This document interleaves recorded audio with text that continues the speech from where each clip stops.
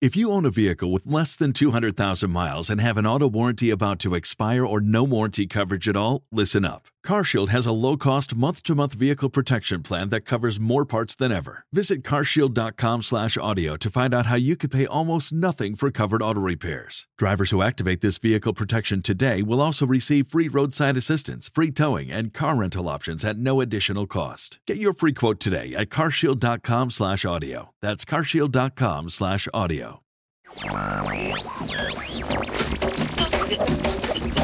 You've tuned in to Colombia Calling, your first stop for everything you want to know about Colombia. How and where to invest, where to visit. From the Pacific to the Caribbean, the Andes Mountains to the Amazon jungle, Colombia has a slice of everything. Shooting from the hip, answering the questions that need answering. Here's your host, the journalist and hotelier Richard McCall, shedding some light on the fashionable South American destination of Colombia. It's that time of the week again, folks. This is me, your host, Richard McCall, here in Bogota, Colombia, 2,600 meters closer to the stars. And this is episode 429 of the Colombia Calling podcast. Our very special guest this week is Emily Hauser. She is an expert in human rights. She's based in Washington, D.C. We talked to her about the January 6th hearings in the USA and, of course, relate it to what happened in Colombia regarding the Paro Nacional in 2019 and 2021.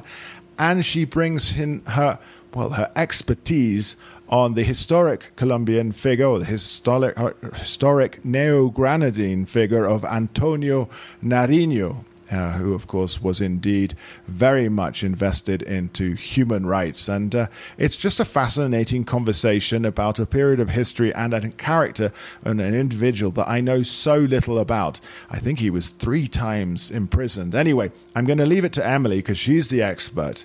So we'll go over now to news with Emily Hart, and then we'll be back with Emily Hauser talking about Antonio Nariño, talking about civil unrest, Colombian history, linking it to Les Miserables, and all sorts of curious anecdotes, but a fantastic conversation that I know you'll enjoy. So don't go away, and thank you for listening.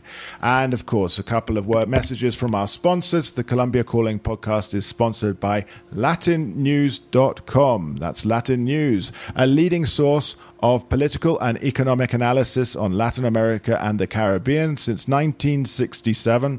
Their flagship publication, the Latin American Weekly Report, provides a behind-the-scenes briefing on all this week's key developments throughout the region. Sign up for a 14-day free trial at latinnews.com.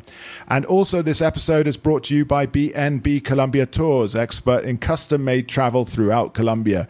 The team at BNB Colombia Tours can provide you with fantastic private experiences, creating wonderful memories of Colombia for a lifetime. Check out the website at bnbcolombia.com, complete the free itinerary form, and tell them that Colombia Calling sent you to receive a further 5% off their already great prices. So check out latinnews.com and BNB Colombia Tours.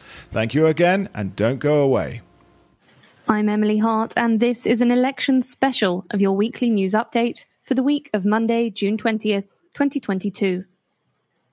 Gustavo Petro is to be Colombia's first ever left-wing president, elected with 50% of the vote at the runoff election on Sunday, ushering in a new era of politics for the country. He won by a 3% margin amid the highest turnout in more than 2 decades at nearly 60%. We are writing history, a new history for Colombia. What is coming is real change, said Petro in his first address as president-elect.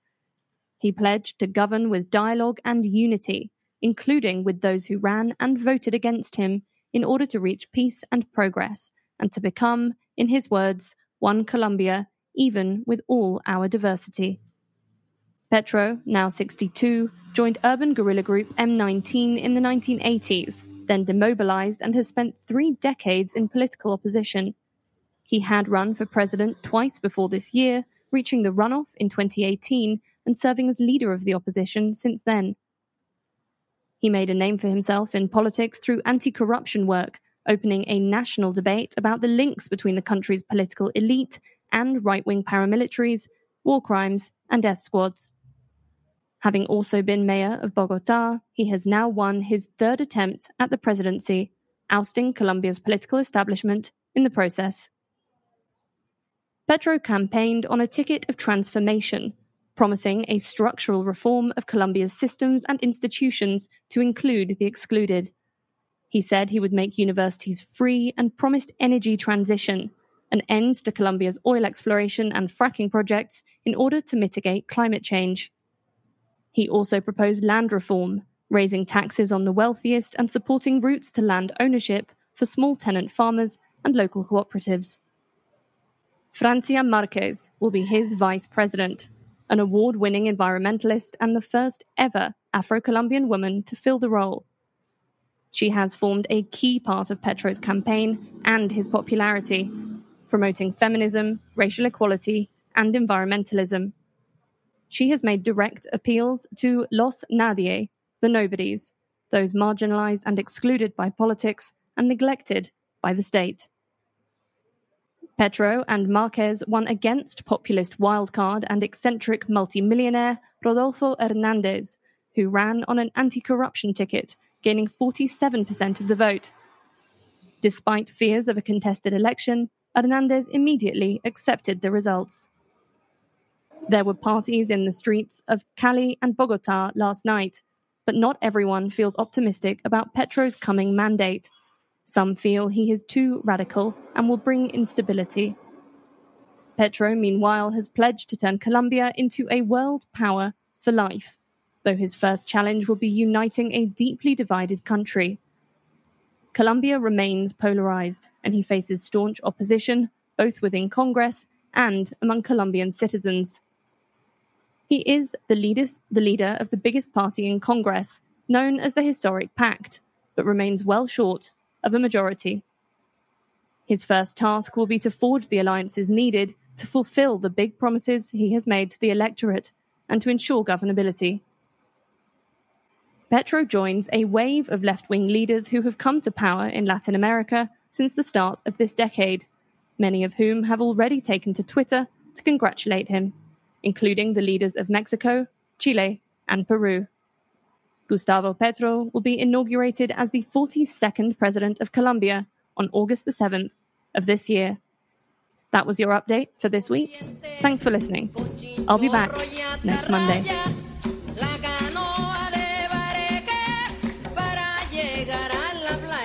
And we're back. This is episode 429 of the Colombia Calling podcast. I'm Richard McCall, as you well know. My very special guest is, now you'll have to forgive me, Emily, but Emily Hauscher. Emily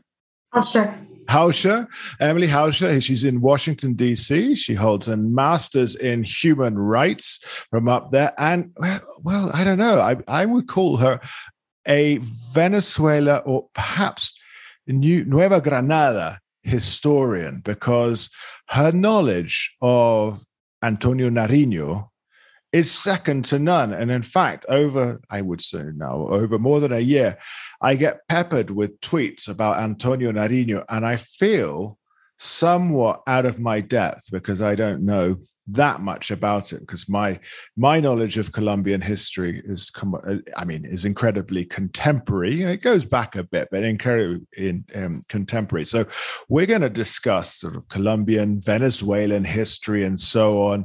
But she's in Washington, D.C., and we are recording this ahead of time. And I know right now that the January 6 hearings are taking place up there. How does it feel to be in that position? Oh, we are rather tense at the moment, as this definitely for us crossed the line as not a peaceful demonstration, but a violent act to force a particular viewpoint on the country. And I was at home in New Jersey at the time, where I'm originally from. And as someone that knows and loves the Capitol very well, I had a mixed sense of indignation mixed with heartbreak about how now people are resorting to violence to solve their differences. That's That's a very Colombian thing. It's resorting to violence for differences, and in Venezuela too.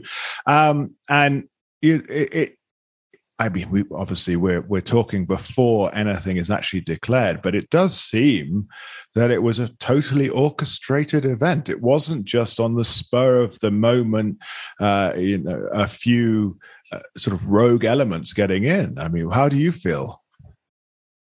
There rather was. For years, we've had a escalation, rather like a volcano. I don't want to blame one individual in particular, but it felt like we were brewing and brewing under the surface, and there were many different factors at play that culminated into this volcanic explosion that we saw on January 6th. But deeper than that, there was elements of polarizing rhetoric and differing the others and different groups as, unquote, threats, and that resulted in the violence we saw. And I mean, I think here, if we relate it to here, I always feel that the tension builds. There is, let's say, there are demonstrations. The government's response is always, that if the government responds appropriately, this can deflate the tension. In Colombia, when we had 2019 and 2021, the sort of nationwide and so on, which were then, when we look at Cali, which were then sort of usurped by, in the southern city of Cali, by, I would say, organized crime, whereas in Bogota, it was still a political thing. But the government didn't respond appropriately and didn't dispel the tension. Did that one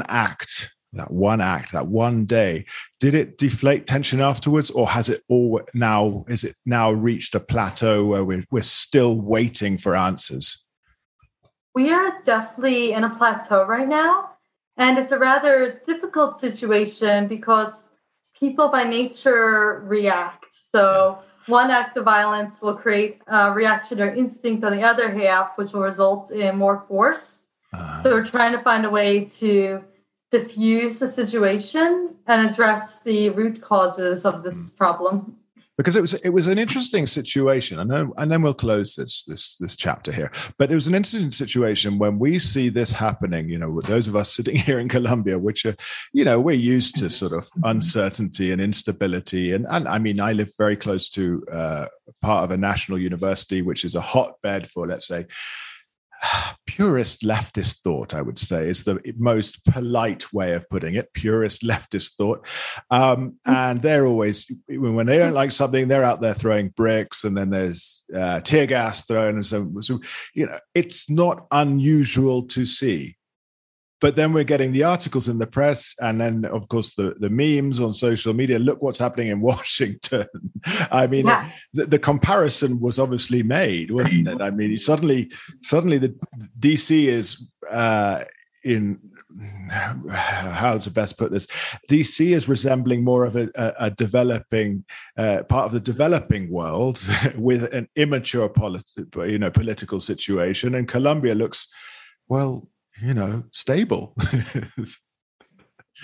One thing that really spoke to me, you don't mind me bringing in a little bit of France, right? So I am a big fan of Les Miserables, both the musical and the book. And I did my master's thesis on the human rights violations that led to the June Rebellion, and how the June Rebellion, although relatively forgotten, influences democracy movements in Belarus and Venezuela through Les Mis. And the real-life leader of the rebellion had a very strong code of honor on the barricades. Some people believed it was excessive because even something as ripping a pamphlet he saw as an act of escalation. But one of his reasons was he believed agitators and escalators creating tension would result in the other side justifying a violent response, which that really spoke to me as very interesting. Yeah. I'm not saying it's the case with anything, but I definitely made me think more about the importance of peaceful protesting and how one little act could result in such a terrible culmination. But we always think of the one act because it becomes the historic point about which all the narratives are written. You say that tearing up of the pamphlet here in Colombia, for example, when it was the sort of Creole business owner called Llorente, who was asked by the Spanish Empire, let's say, Spanish leaders, to lend his vase for the arrival of someone else, because it was a vase that was very beautiful and they wanted to decorate somewhere or something for it. And of course, Llorente said no and threw it on the ground and smashed it. And that's sort of seen as a kickoff. And you're like, well, the breaking of a vase, but it's the spark to already, primed tinderbox. And that, so therefore your pamphlet as well is the spark. Of course, when you look at France, I mean, everyone says, oh, it's because of the hunger beforehand. No, it's a pile up of the situation. And there's a political, psychological reality of what's going on in a country. I mean, these things don't happen like that. Exactly. A wise political leader must listen to the concerns of his people, and information that leads to people committing violent acts against their fellow citizens or against their fellow humans really should absolutely be diffused. And it shows the importance of a dialogue too between sides. That dialogue doesn't happen.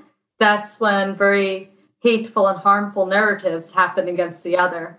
Of course, now back to Colombia, there was no dialogue. Our president did not address any of the situations in the strikes in 2021. He was saved in 2019. There was the Gran Mesa de Diálogo y Conversación, which was, again, a way of stalling, a way of doing nothing. And then the pandemic came in so that mesa could be lifted. So, but let's talk about this. You got heavily involved in transcribing the Declaration of Rights.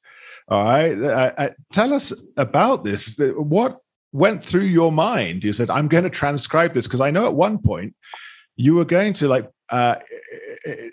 you were going to broadcast them on a government building?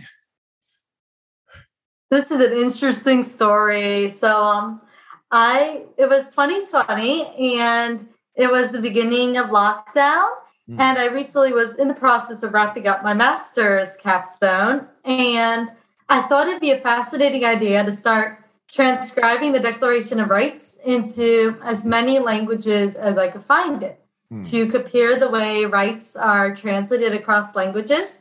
Most of these were Romance languages, but I also mixed in a few Germanic ones and a few Slavic ones. I'm really curious if there's any countries today where the Declaration of Rights of Man and Citizen might still be banned. It sounds like this is the case, but I'm not going to state before I have some proof. And I ended up translating the document myself into English to give a modern and contemporary translation of this document. And within that, I remember the story of Antonio Nariño, who got arrested and really subjugated to the worst brutality just for translating the same document I transcribed. And that really shined a new light on the whole situation. And when the crisis in Ukraine started, the war in Ukraine, my building faces the Senate. And there were a few empty apartments by me. And a friend and I thought it'd be a really good show of solidarity to enlarge the Declaration of Rights in Ukrainian and paste it on all of the windows. However, we cannot get the fonts big enough, no matter how often we played with the printer. That's a lot of paper as well. I think if you had to play with that. But so this gave you the insight into Antonio Nariño. And now I'll talk for myself. I don't know a lot about Antonio Nariño. Give us a little bit of background. Who was he? Let's listen the era and so on. Let's hear from your profound historical knowledge on this fact. Absolutely. So he was born April 9th, 1765 in Bogota, Colombia, to a rather well-to-do family. He, as a child, was very sick and very fragile. So his parents educated him at home in his wonderful library of over 2,000 books.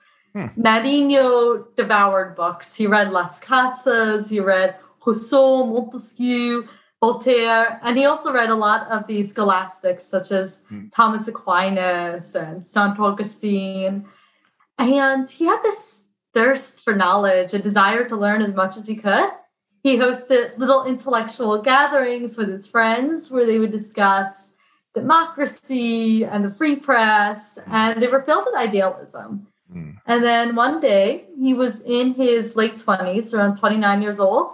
He thought it'd be a great idea to translate the Declaration of Rights of Man and Citizen, as he got the text of the document from a friend of his who was a trusted official. So when Nariño translated it, he heard, this document might actually get you in trouble, so maybe you shouldn't translate it. And he thought, I don't think so. There's nothing really controversial here. The free press, natural law. Thomas Aquinas says the same thing, and we all read Thomas Aquinas. And he did, for safekeeping, burn the translations he had because he had 6 children and a young wife, and he didn't want harm to come to them.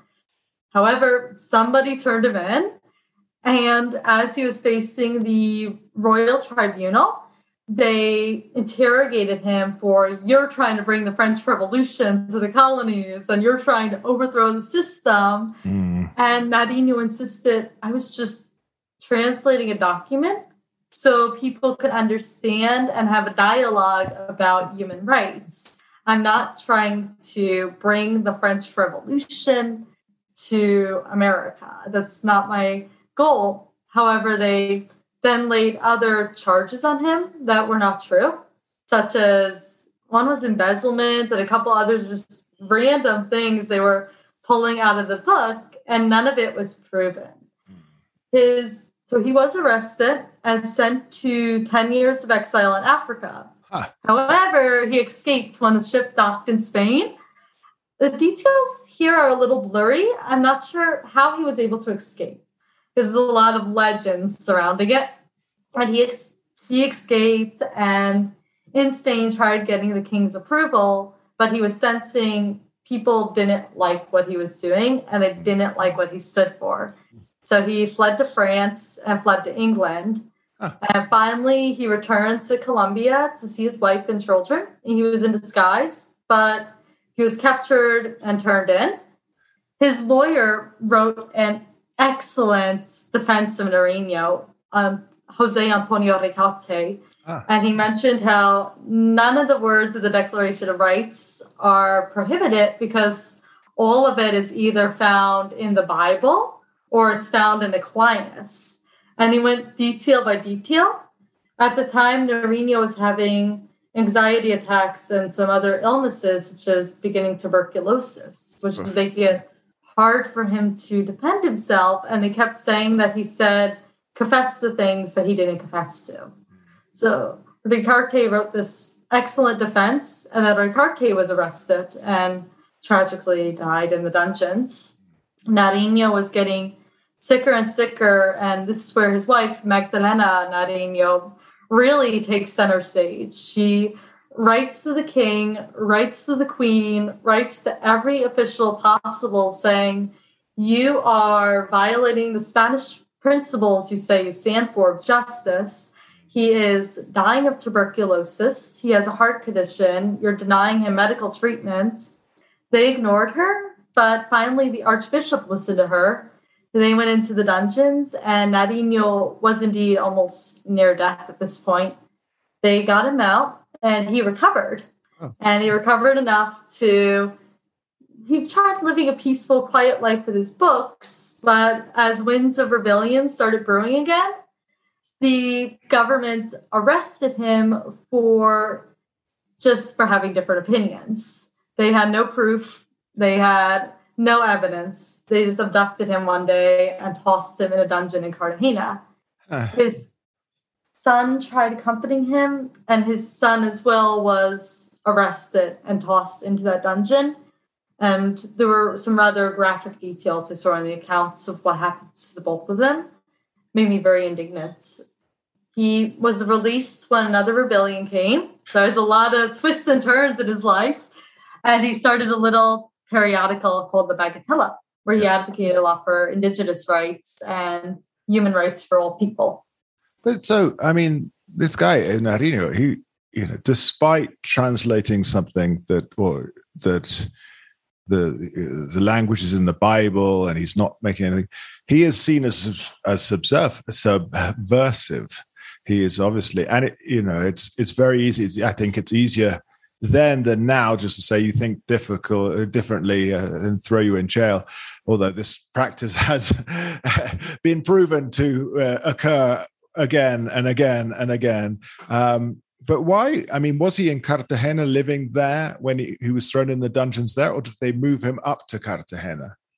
They moved him. He was in Bogota. Yeah. And it sounds like he was abducted and then arbitrarily detained. Uh-huh. He did not know the reasons for his detention. He was asking, they refused to give it to him. And they made him get on a horse that was very ill. And Nariño mentioned, this is cruelty to the horse. This is awful. And of course, it's cruelty to my rights to abduct me without a cause. They sent him from Bogota to Cartagena and then subjugated him to a dungeon that was meant for people who were sentenced to die. Okay, so like kind of like an oubliette type thing. Is like you die in there. So that would have meant they did the week or several week long, because it was going down from Bogota to Onda on a lame horse, and then he would have done the Magdalena River, because that was the way up. Which is, when you read any diary or from the period or later, is what was one of the most arduous journeys. So I can only imagine if you were going like as if you were doing this journey for pleasure, it was arduous. If you were doing this person as someone who was abducted, it would be, I mean, I just think awful. Even awful. So, I mean, he represents something, and Ricaurte obviously as well. Ricaurte represents something. But so you said that Ricaurte died in prison in Bogota, his lawyer? He was also transferred to Cartagena and died there. Okay. So that would have been it wasn't the Castillo San Felipe at that time, but it probably would have been around the Bóvedas in Cartagena. I believe it was. Yeah, so that would have been, I'm sure there's a plaque or something up there, but that would have been around the Bóvedas. So, I mean, his writings, human rights, and we put it into context, these are important things. He wasn't doing anything really by today's standards out of control. But obviously back in the day, it's all about power, it's all about authority, and so on.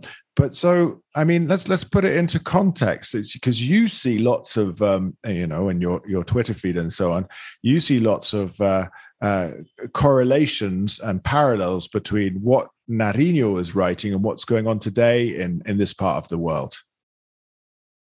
Absolutely. There's a new resurgence, especially in Venezuela, where I've done a lot of human rights research about, of this idea of a strongman ruler. Mm-hmm. And they're trying to crack down on speech that they find threatening to them and just toss people in jail, not in the dungeons nowadays, but in other tools like the Helen Conde Aid, and try to isolate them and cut off their speech. Mm.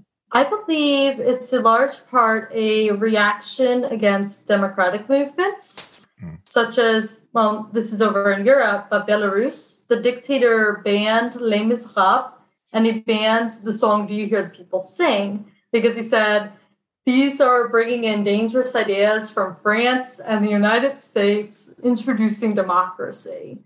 The dictators are beginning to tighten their grip. And rather like the Holy Alliance, which Spain was a part of at the time, the Holy Alliance sought to have dictators, kings, back each other up and really crack down on any kind of dissent. It was a reaction against the excesses of the French Revolution, which terrified many of the absolute monarchs. But even before the excesses, they were becoming nervous. There's a threat to our power. So instead of liberalizing and democratizing to ease the storm, they consolidated power, and you're translating a document, you're arrested. You're reading Voltaire, you're arrested. And I definitely see that happening today in many authoritarian regimes. Sort of Holy Alliance. I love it. We somehow here on the Columbia Calling podcast, we've managed to bring in Lukashenko. I think it's the first time he's ever been mentioned in 429 episodes. But so, I mean, this is interesting, definitely. And you talk about obviously people in Venezuela, and you've done a lot of research on this and political prisoners. I don't imagine the prisons in Venezuela being too dissimilar to dungeons back in the day. It's true. I think they're probably pretty awful because, Maduro is and his cronies, they just want these people to expire. And you talked about is it the helicoid and stuff, that building?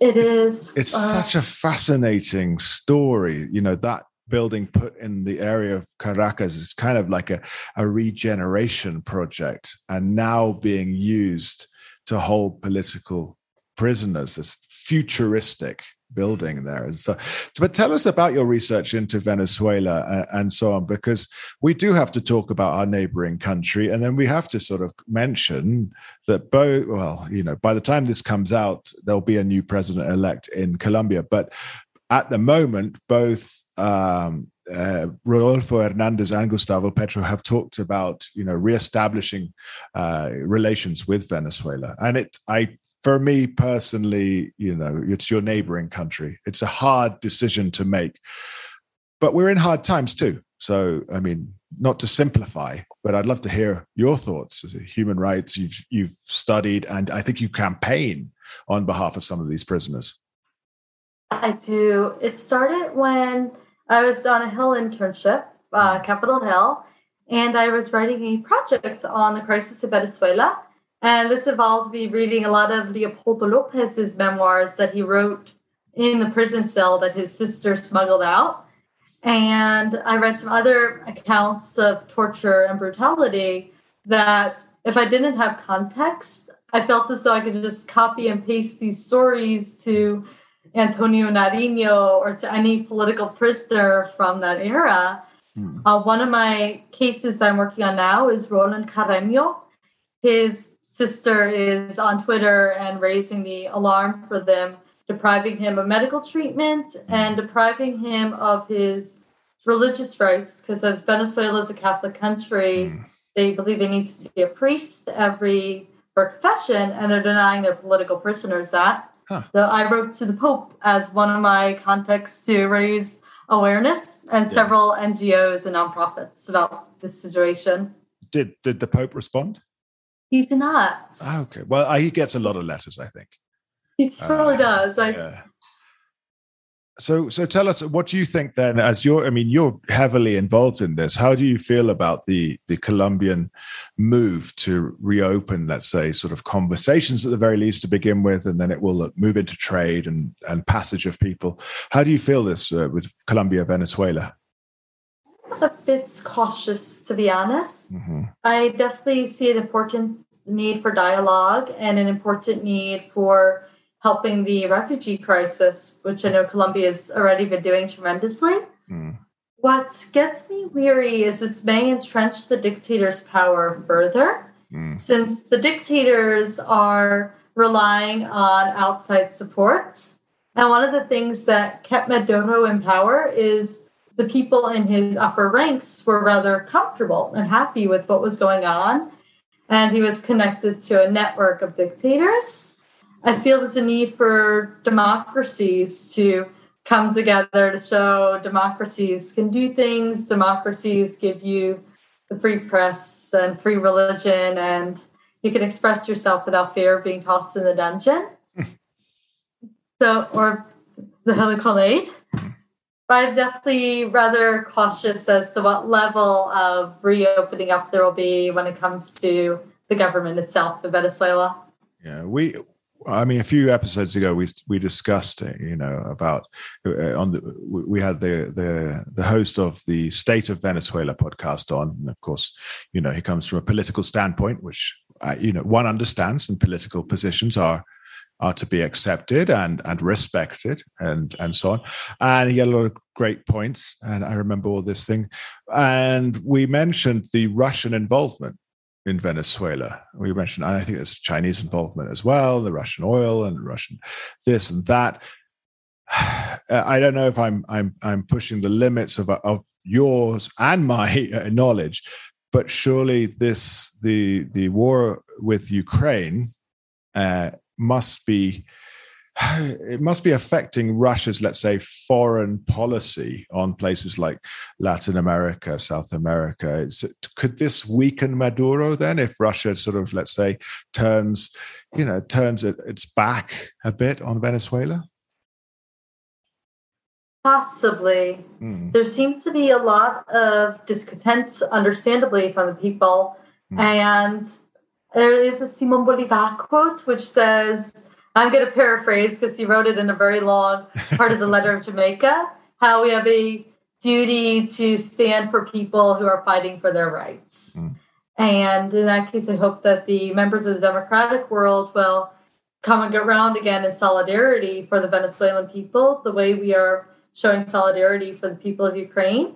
Since I definitely do believe this is a global situation of imperialism versus democracy, and not to say it's identical to what Nariño and Sucre saw with the Holy Alliance, because obviously different times and different contexts, but there definitely is a very solid parallel there that I believe we could learn from.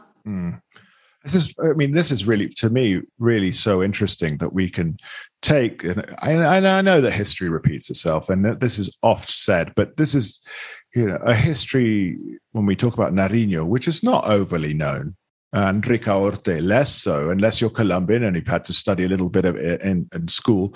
Although I do believe that history and geography are kind of being cut from public education here. So, therefore, aren't we condemned to repeat the errors of the past if we don't learn about them? But people will talk about Nariño and people here will talk about Ricaurte, but beyond these frontiers, it's really unknown. And now you are being able to link it not only to Les Miserables, but also to Ukraine, Russia, Belarus.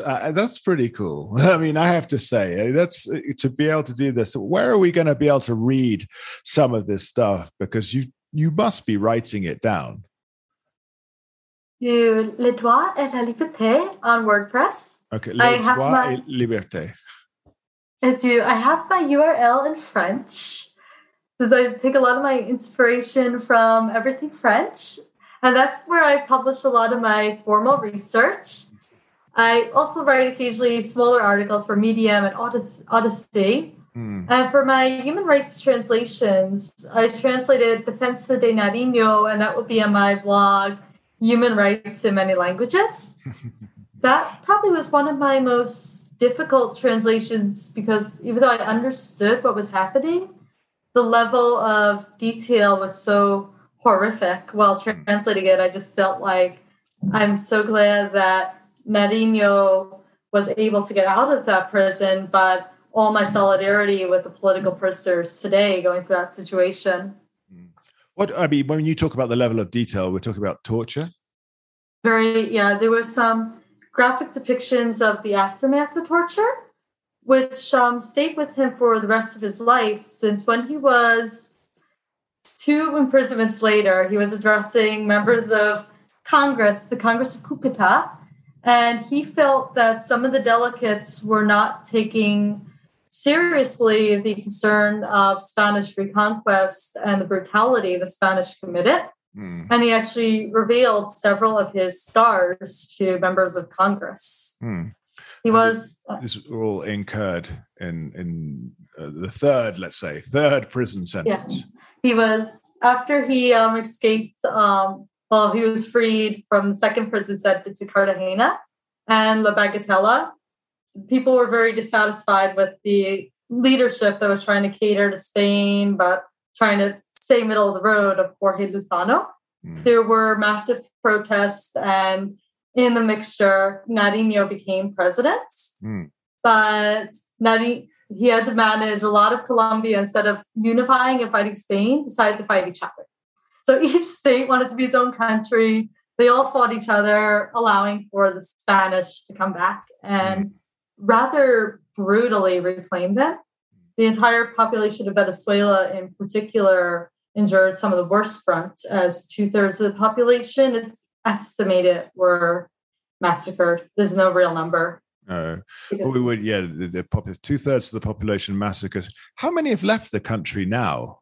I mean, is it a sixth or something? I mean, it's got to be, the figures have got to be, let's say, comparable. It's very comparable. Yeah, that's bizarre, isn't it? How these things come around.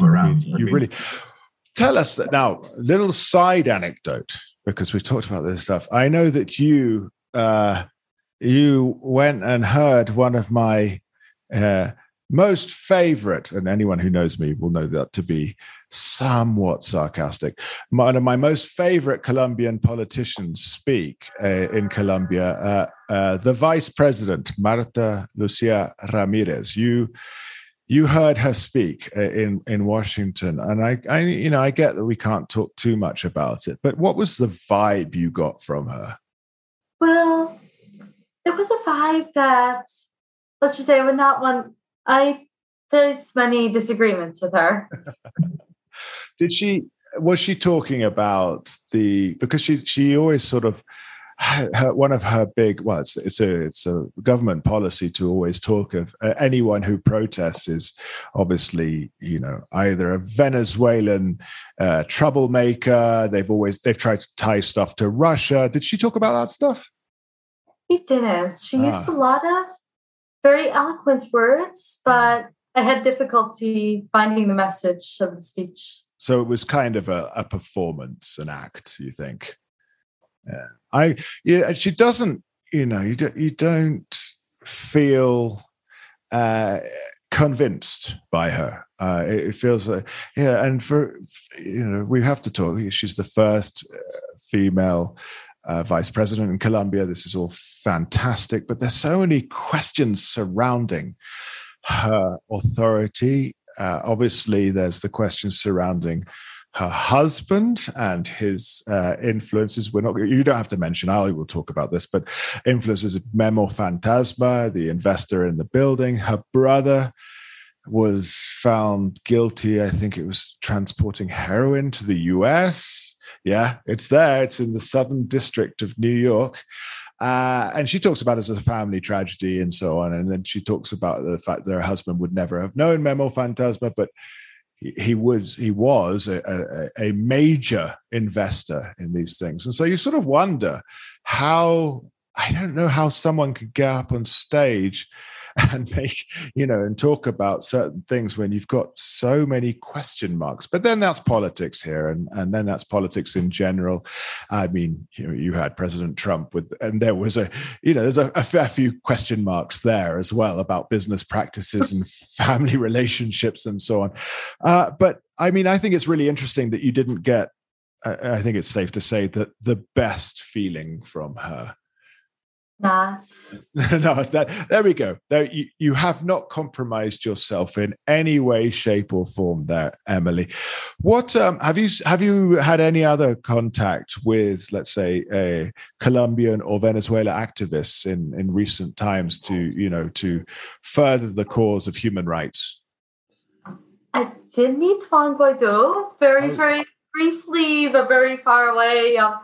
That was actually right before the pandemic, so I don't know if it counts, how recent it counts, but he was giving a speech at the Organization of American States. Oh, yeah. And it was completely in Spanish, but I spoke to a lot of the Venezuelans who were there and heard many of their stories, and it was heartbreaking, stuff that people get arrested for or have to flee for. And I met a few Venezuelan refugees when I was writing about a protest for Ukraine that was happening in Washington, D.C. So I was discussing the issues with several of the participants and planning an article on how Ukrainians are failing right now. And in the audience were several Venezuelans who saw it as we are in the same fight for democracy against autocracy. And I've noticed Leopoldo Lopez, so other Venezuelans are now saying the same message. It's one fight against dictatorships. So, I mean, briefly and from distance, Juan Guaido, what was he like? He was very animated at the time as a speaker. It was a very cold February night, but he had a lot of passion when he was on stage. Yeah, because just like Leopoldo Lopez and then, Juan Guaido's star is very much in decline.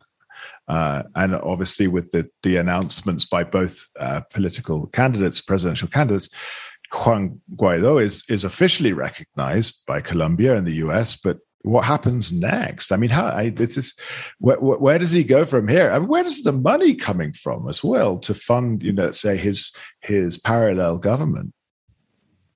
It's definitely a rather difficult situation since it feels like a stalemate. We all want something to happen. We're like, okay, Maduro, time to go backstage. New leader time, peaceful transition of power. Peaceful transition of power is fundamental and very important. Mm-hmm. But Maduro won't budge. I was going to make a comparison with Maduro and Aymara, but that might be a little bit of a stretch, but he's not going to budge. And it just seems like the whole country is on pause right now. Yeah, I mean, obviously there are other issues taking place across the world, the Ukraine and so on. So Venezuela has fallen very much off the front page, and even Colombia, for everything that's going on, it's becoming more difficult to publish long form about rather than just a news piece reporting on what's going on rapidly, 600 words. Not being able to explain a situation. But I mean, Venezuela, we're next door and we don't really know what's going on. I mean, aside from what is being told by the millions of refugees, but they are telling us about what happened when they left, or the new ones will tell us about what's going on. What is going on? I guess in conflict resolution, because it's a hurtful stalemate, isn't it? As you said, stalemate, harmful stalemate, because nobody's winning and nobody's really benefiting aside from, I guess, Maduro and his cronies, because beyond that, it's got to be... it's just an existence, isn't it? There's a lot of disconnect, I noticed, within the Americas, both between the United States and Latin America. There's a huge disconnect.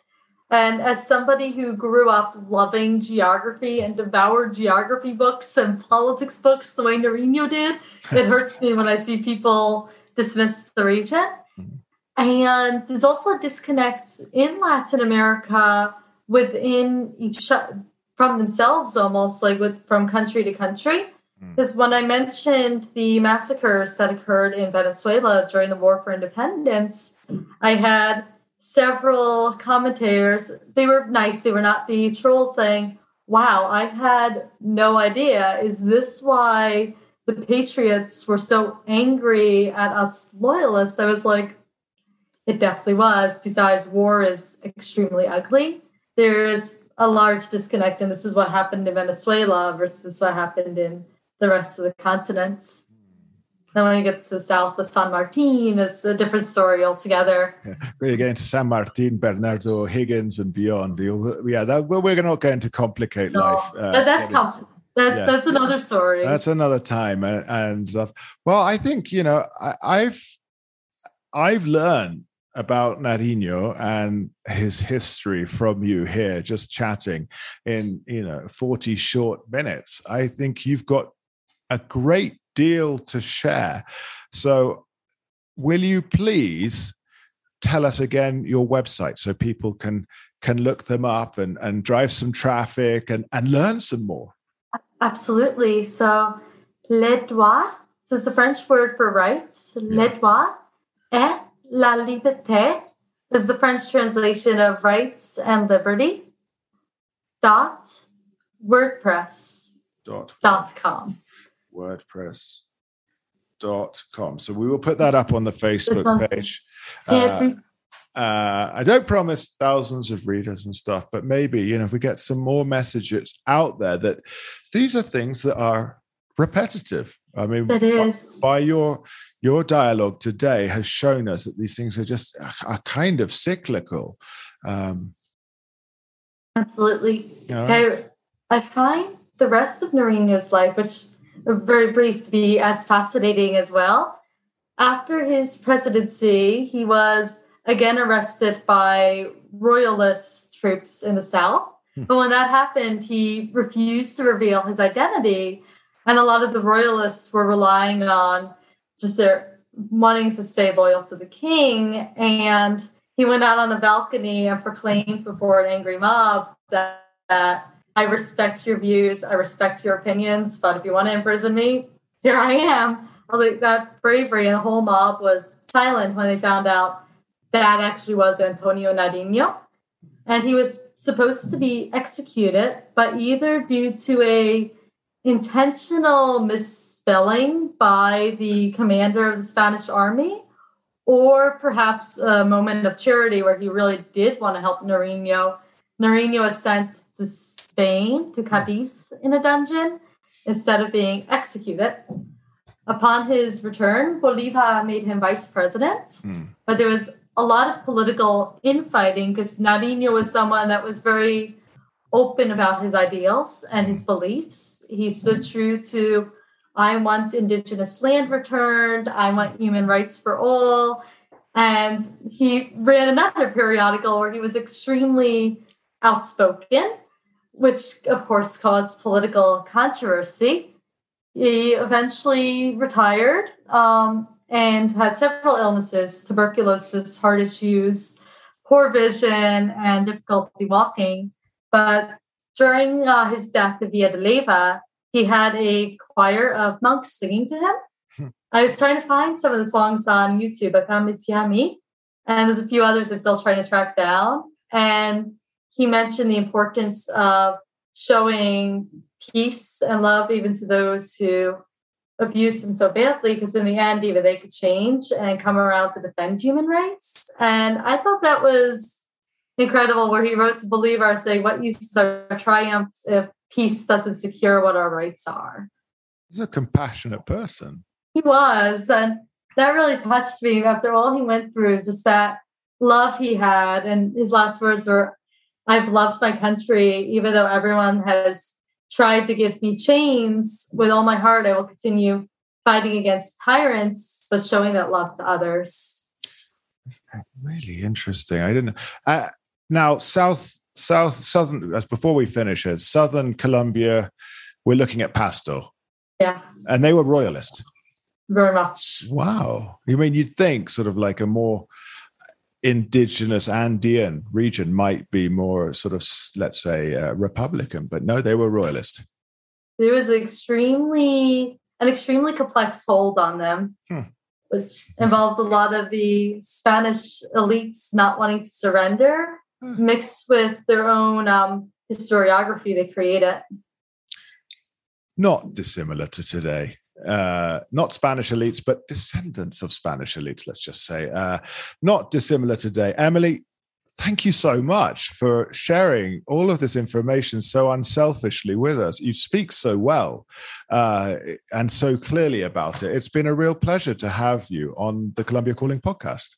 Thank you so much. I'm a big listener, and it feels an honor to be on this podcast. Well, as I say often, flattery will get you everywhere. We've been talking to Emily Hauscher. This has been episode 429. Thank you again to Emily. We'll put her website up on the Facebook page. And of course, now we'll go over to some words from our sponsors. But again, thank you for listening, everyone. This episode was brought to you by Latin News, a leading source of political and economic analysis on Latin America and the Caribbean. Since 1967, their flagship publication, the Latin American Weekly Report, provides a behind-the-scenes briefing on all the week's key developments throughout the region. Sign up for a 14-day free trial at latinnews.com. And also, our other sponsor is BNB Colombia Tours, experts in custom-made travel throughout Colombia. The team at BNB Colombia Tours can provide you with fantastic, private experiences, creating wonderful memories of Colombia for a lifetime. Check out the website at bnbcolombia.com, complete the free itinerary form, and tell them that Colombia Calling sent you to receive a further 5% off their already great prices. So that's bnbcolombia.com and, of course, latinnews.com. Thank you for everyone for listening. That's us. Farewell. And, of course, check back next week. Bye-bye.